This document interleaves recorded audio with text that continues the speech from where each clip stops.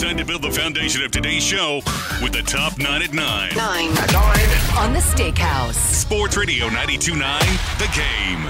Well, I'll just say this. The Hawks tonight against the Clippers is a real basketball game, man.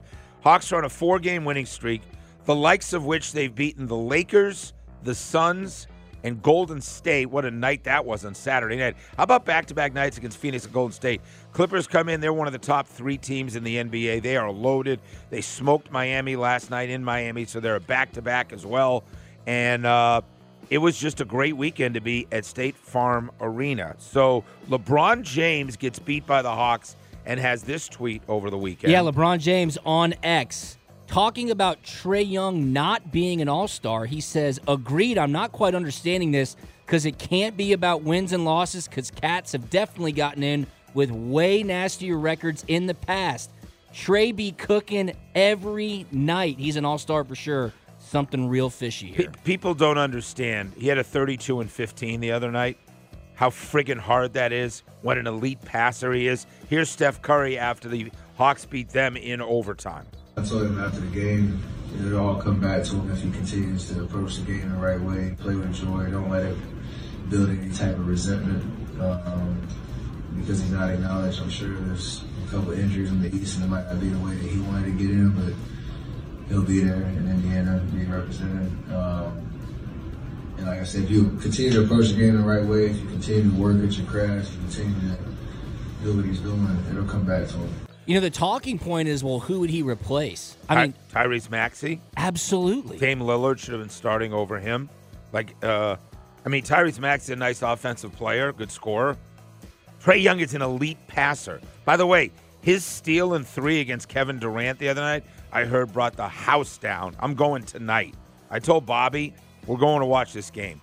Hawks are hot. Going for 5 straight. Kawhi's in town. Clippers are loaded. James Harden and company. Clippers are 8-2 in their last 10. Yeah, most of them on the road, a lot of them. Anyway, also over the weekend, Georgia and Georgia Tech, I think, as I told you last week, proving that neither will be playing in March in the NCAA tournament. Yeah, the Dogs showing so much promise. They've got this disappearing act happening in the second half of game steak. And you know, a week and a half ago at Florida, down by 20 in the second half, comes storming back, had a chance to win it in regulation. They lose in overtime. Wednesday night at home against Alabama, they're up big. They disappear in the second half. That was a much-needed win. Then this past Saturday, South Carolina at home. South Carolina 18-3. Yeah, they're one of the biggest stories in college basketball. Georgia had them on the ropes and then just disappeared in the second half. Georgia hit 7 threes in the first 7 minutes. It was crazy. They just don't have the guy. Now, next year, they're bringing in a couple of 4 or 5-star players. They just don't have the guy to get buckets, right? Tennessee has the guy to do it. Yeah, or just in a big possession. You got to break a drought. Georgia Tech goes to NC State. Valid effort, but they're not, again, they're just not a consistent team. They've beaten Duke, Carolina, and Clemson, but they've lost to just about everybody else. They get beat by the Wolfpack by 4.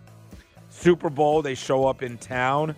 Chiefs and 49ers. They'll have the Super Bowl Monday night deal going on tonight with all the interviews and everything else. Yeah, just incredible that it's in Las Vegas as well. I was driving in listening to a show this morning. Think about this. In 2015, not even 10 years ago, Tony Romo couldn't partake in a fantasy football convention that wasn't even on the Las Vegas Strip. I remember being on the radio and screaming about the hypocrisy of the National Football League that morning, about how, you take all this gambling action. Well, you don't take it, but everybody knows what's going on.